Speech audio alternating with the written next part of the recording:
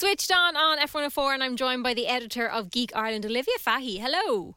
Hello, how are you? I am very good, and the Irish have done brilliantly well once again.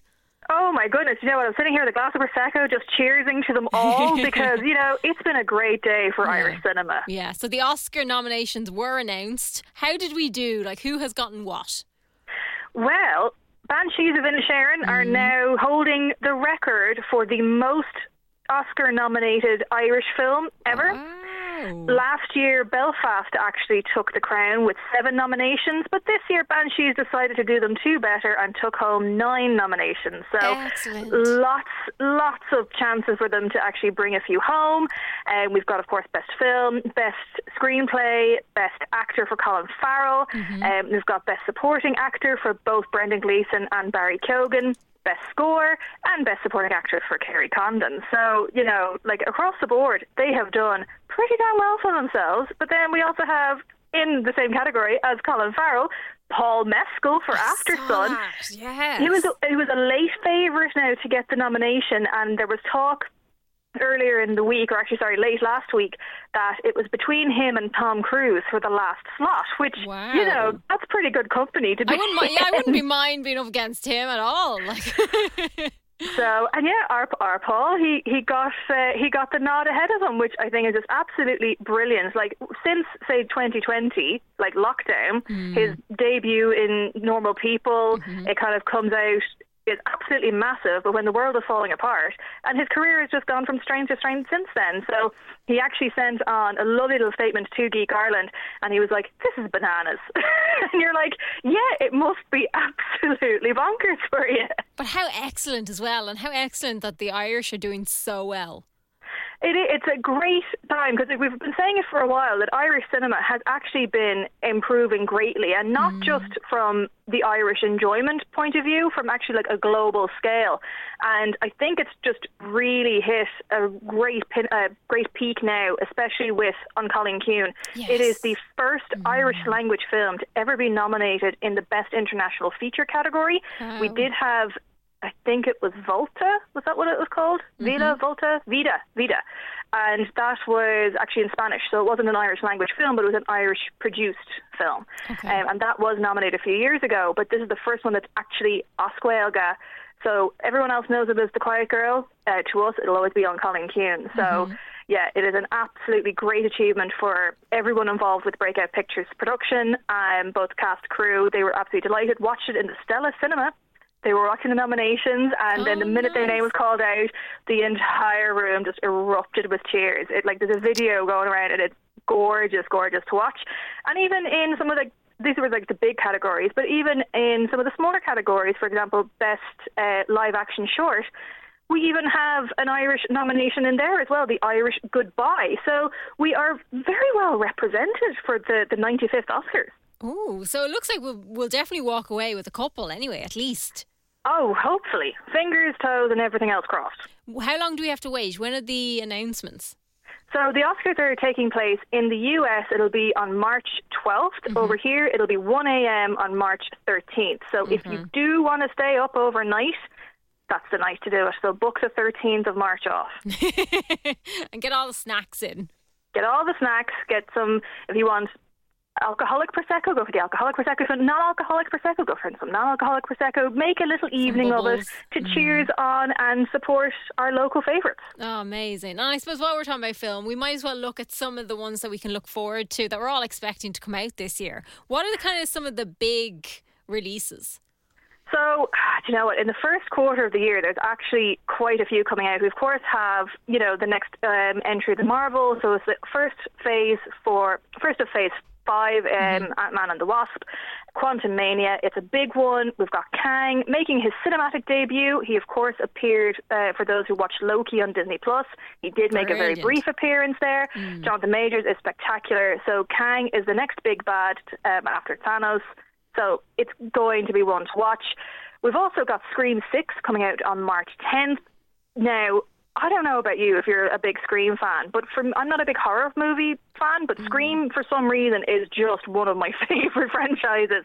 And this, for me, the trailer just seems to take everything up a notch, and it's a lot more intense. Like, this Ghostface is really, going for it. So I can't wait to see who's unveiled to be under that mask. We also have John Wick Chapter 4, March 24th.